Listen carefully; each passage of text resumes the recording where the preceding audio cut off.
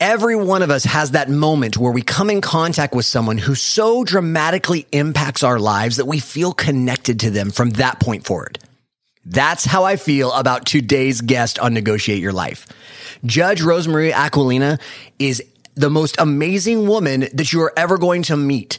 Not only did she earn her Juris Doctorate degree from Western Michigan Thomas M. Cooley Law School in 1984 after earning her bachelor's degree from Michigan State, after 20 years of honorable service, she was a JAG officer. She's retired from the Michigan Army National Guard. She served 4 years as a chief judge of sobriety court.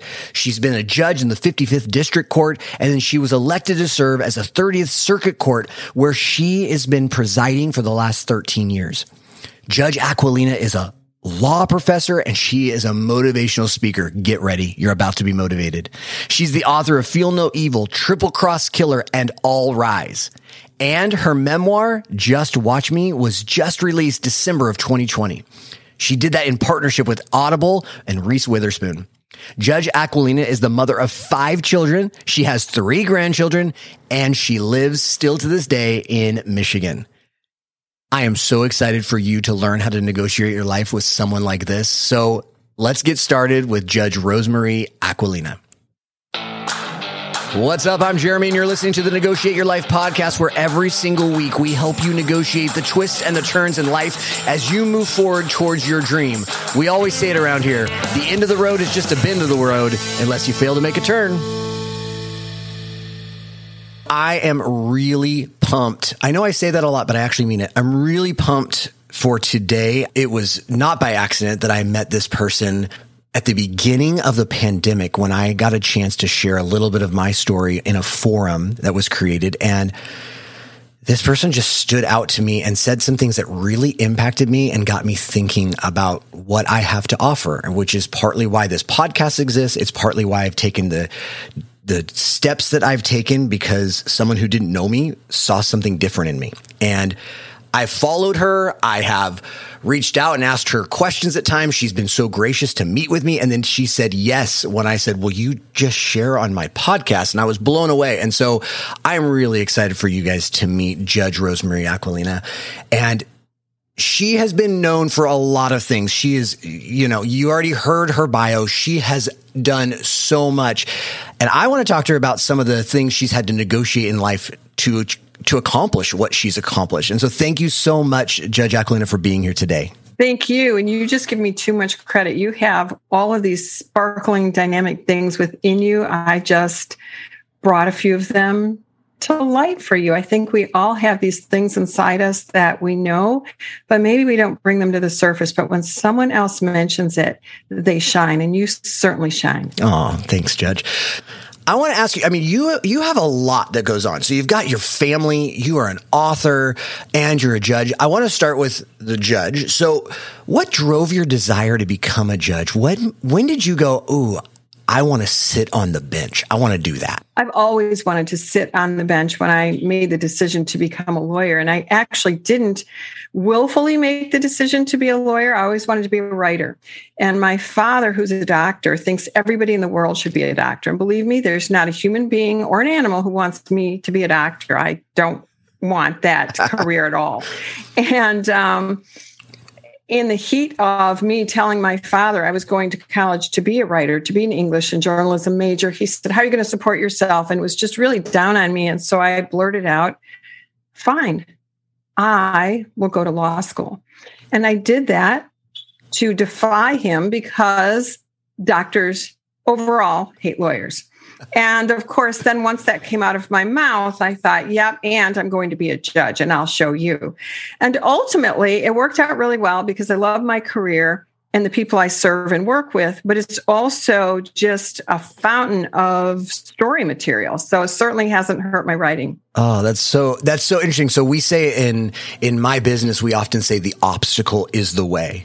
And that obstacle actually filled your repertoire with lots of stories that you can tell. And absolutely. And I'm a person, and I think like you, who looks at the glass half full, not half empty.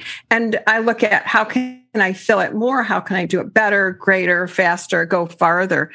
and challenge myself with that. And then I'm always really internally proud. I don't care if no one else is proud of me. I'm proud of myself. And I think that when you negotiate anything in life, if you want to help someone, you first have to help yourself. We could stop there, but I'm not going to. So I would love to know, like, what would you say are some of the most rewarding aspects of presiding over a courtroom? What have you loved the most over your several years of being a judge? I always invite defendants back to show me the magnificent things that they've done. I always say, you've done these horrible things, you've owned them, you've told me about them, and I dig deeper than what they think and maybe what some people think I should do. I'm not a therapist, but everyone has a backstory.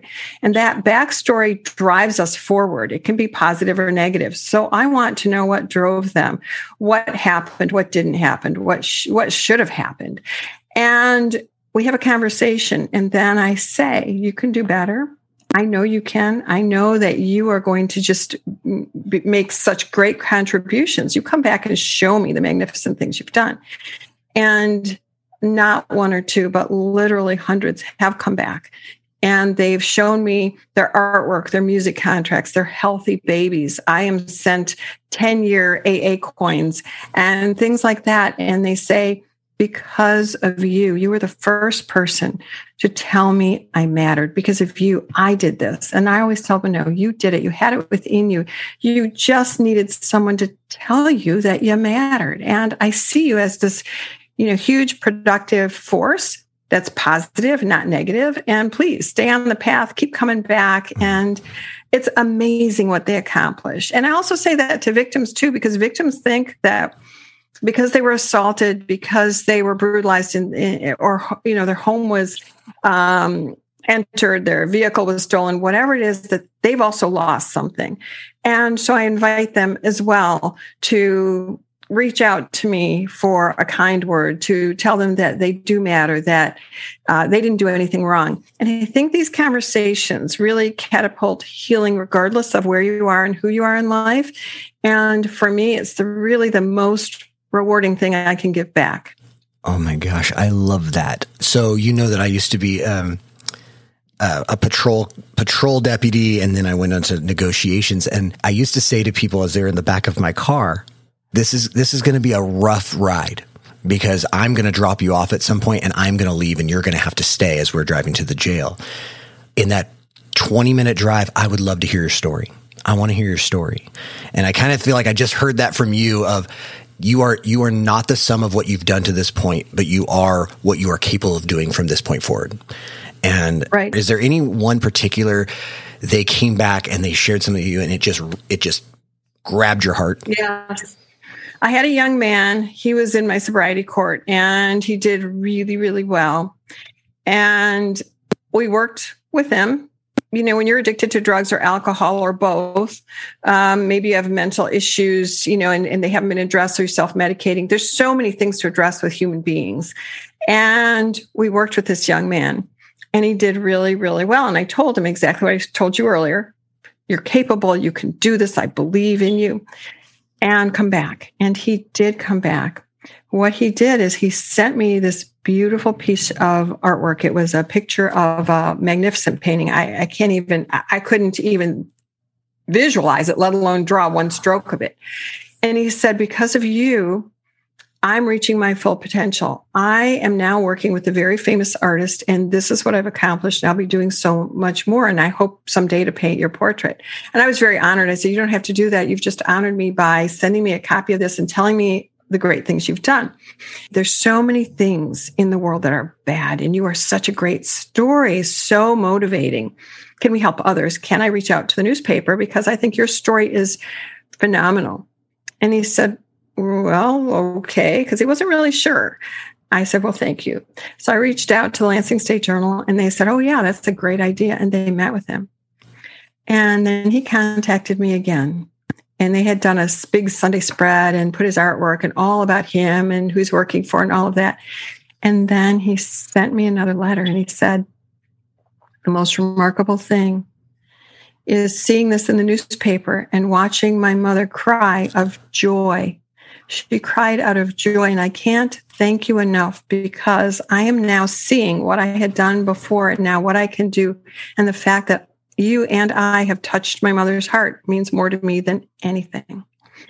And that's really the rippling effect of a human being. If we touch their soul, they'll touch others, and they'll keep on giving.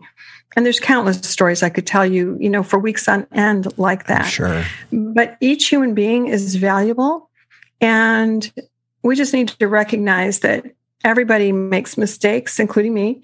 And the idea is to negotiate your way out of them as best as you can and send positive vibes out there and do better and learn from your mistakes. We're all human. Yes. Thank you for that. Oh, that's amazing. I love that she cried with tears of joy, and he hadn't seen that.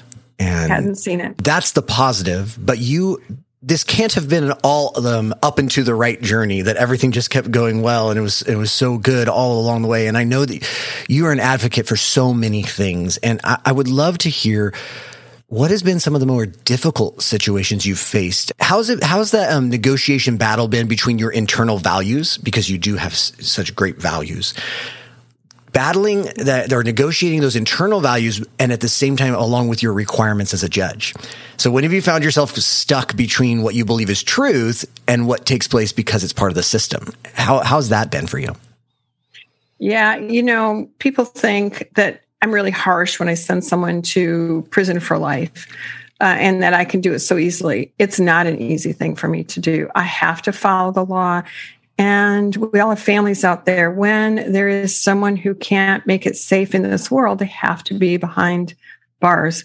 I have to consider the rehabilitation of defendant, protection of society, deterrence of others. Is the sentence proportional? Can he be or she be punished and then get out, or will they still remain unsafe? And I've had just, thankfully, not hundreds, but I have had more than several cases where I've had to send people to life for prison. It is not, or to prison for life. Sorry, I switched that. See, it just gets me emotional. Yeah. It is not an easy thing for me to do. I don't think it's easy for any judge to do, but I have to balance that. And I really have to hold my gut together to say to someone, and you're spending the rest of your life behind bars. And keep in mind, I know full well, they have families, they have friends, they often have children out there. But can they live with the rest of us and be safe? No. And it really is a tough thing. I worry about them and what will happen in prison. But I also always send a message to the wardens through my sentencing that they should receive rehabilitative programs, mental health help, sexual assault training help, work with animals. There's a lot of really good animal programs in prison, because animals, they love you for who you are. They don't care the color of your skin or the crime you've committed or how old you are, how much money you have. They just love you unconditionally. And so many people have never experienced that and need to go through that as well. So I always look at the person, and I at least try to have some orders so that they can have a fruitful life in prison, even if they can't live with the rest of us. And for those who do get out, and I've even received letters from people in prison saying, thank you for being so kind during my sentencing and for hearing and seeing me. So I know that what I do works, but I do have a heart under the robe, and I do feel that pain. Yeah. But I have a job to do.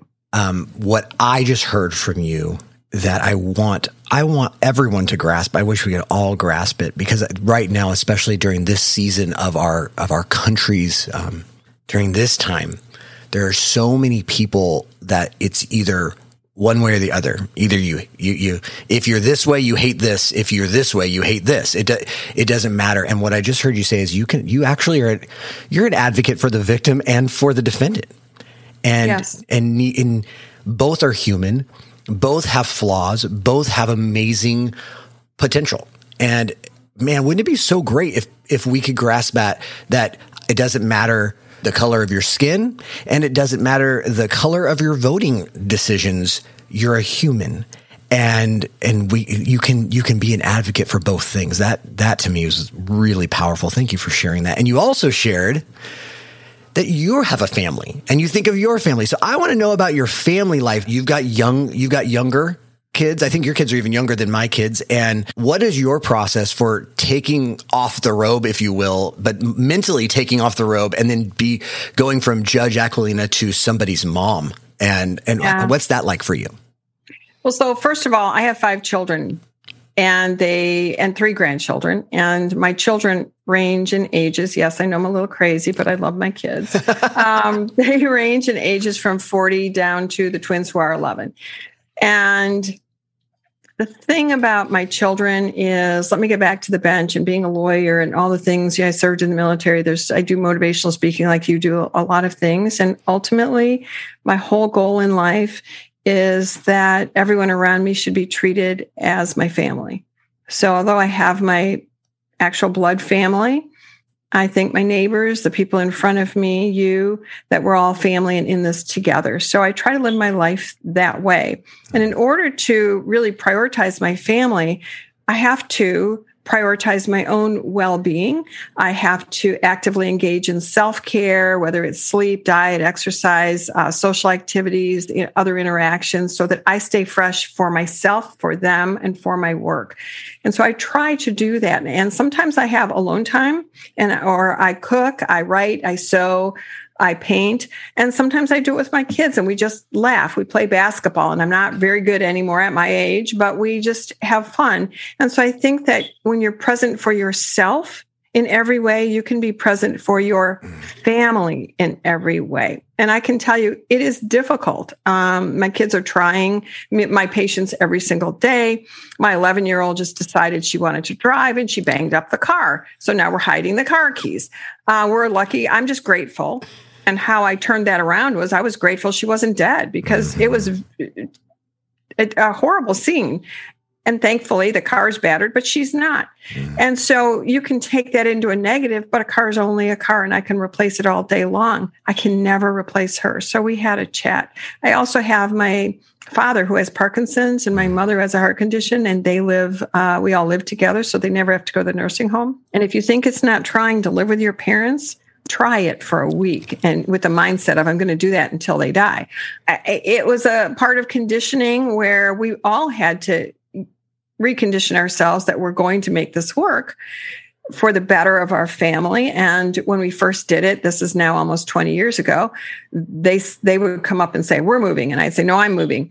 But then we learned how to negotiate our lives and blend them together, be separated when we needed to.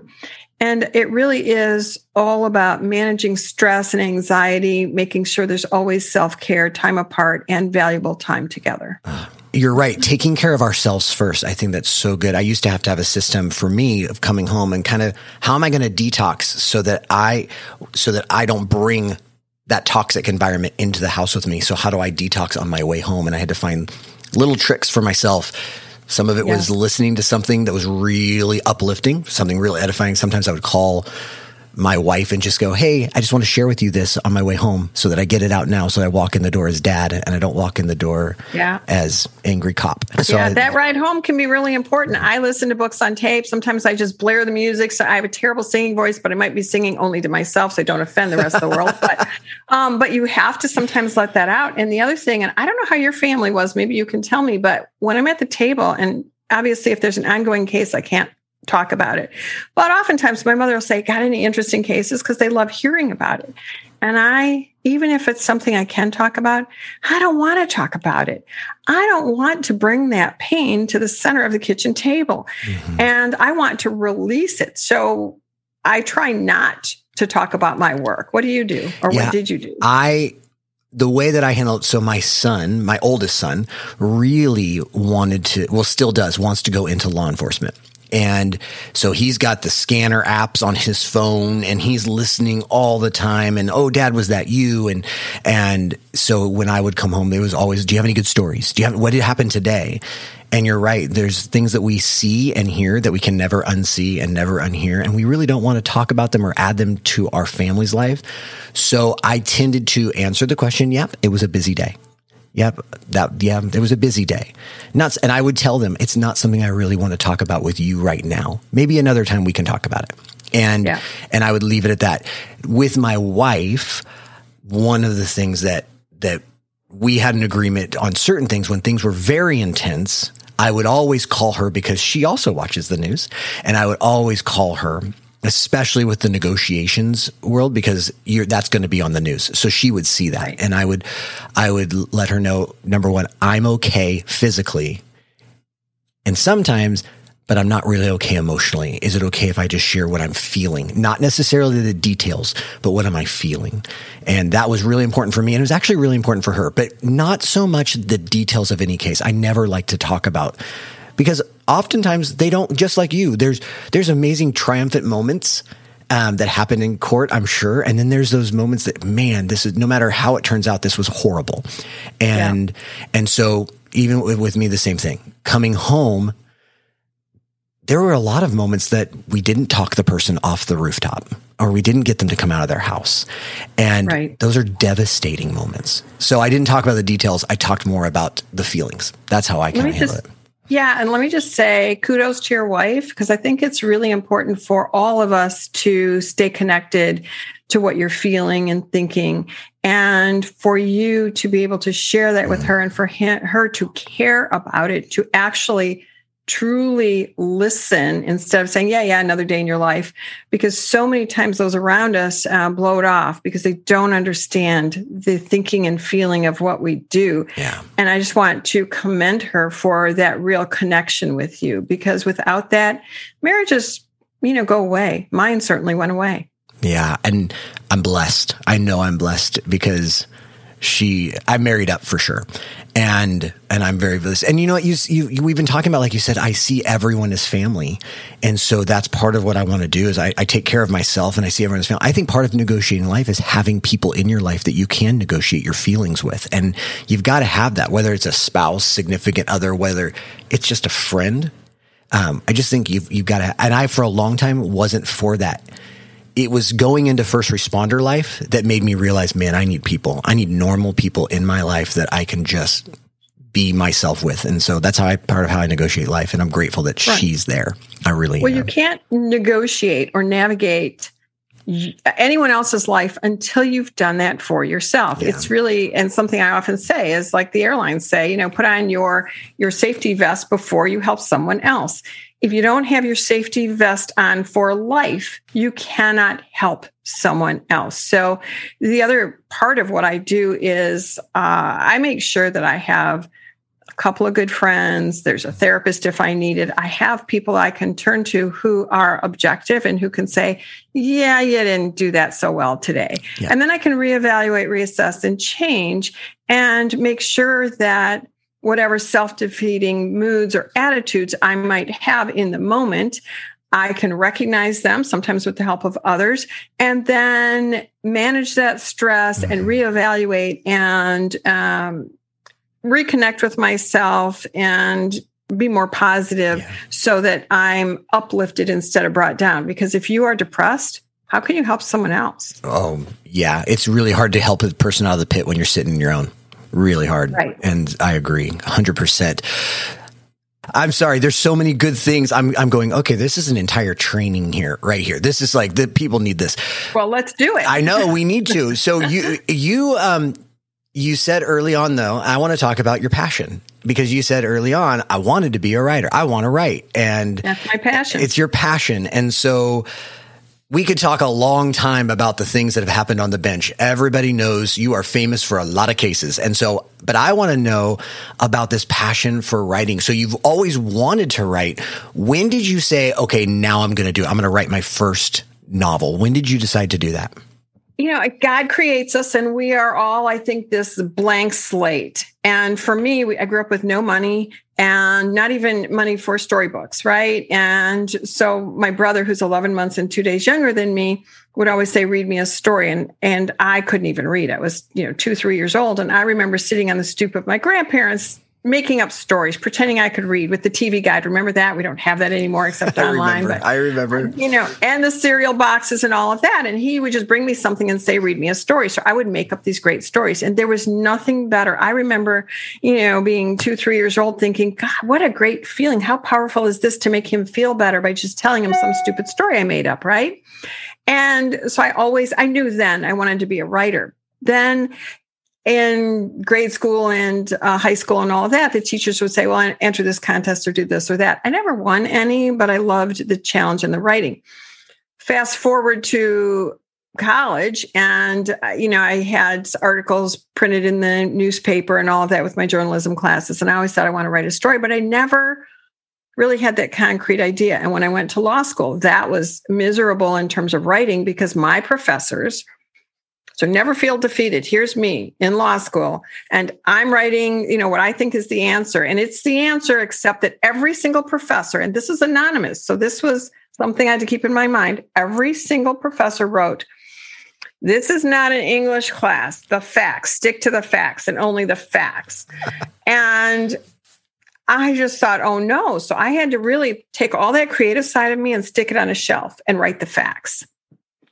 Then after law school, in order to de-stress, because again, I've told you, my whole life has really been about self-care. I did self-care before it had that common name. Okay. And so on my first job was working for a state senator, and we were very busy, and I had just so many things to do. And I would just shut my door on my lunch hours and thought, I don't need to go out to lunch. And I started writing and taught myself again to write. And it was my happy place. And then ultimately Feel No Evil came out of that. And then Triple Cross Killer came out of my son, who was babysitting his sister. And I said, write some Santa letters. And when I came home, he said, Mom, what happens if these letters get into the wrong hands? And I sat down and said, great story.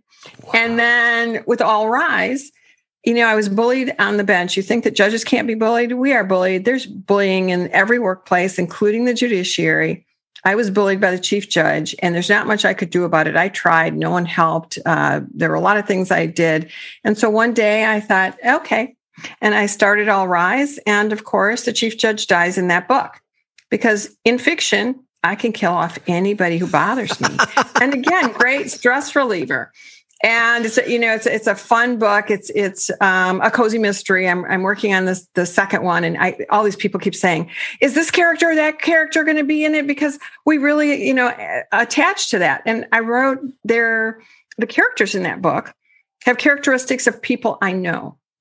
And so they're really lively and alive, and people actually love them. And so do I. So it's just a lot of fun, great stress reliever. And, if you want to live on Fantasy Island, just write. You don't have to be a great writer, just write.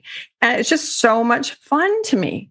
So you've written those three. You didn't mention a fourth that you've actually written. And so I want you to talk a little bit about your memoir that you wrote. So Reese Witherspoon and Hello Sunshine, her company, came to me and said, we want to know, how is it you know and have known to ask, what would you like me to know? And how can I help? When all these other judges are saying, why did you wear that short skirt? Why were you there?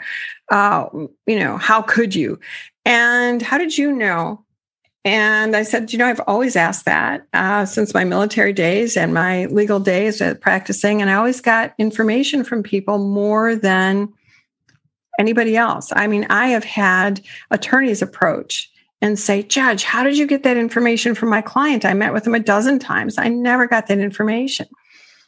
But when you ask a shaming and blaming question like why, I think why needs to retire to science. Why shames and blames?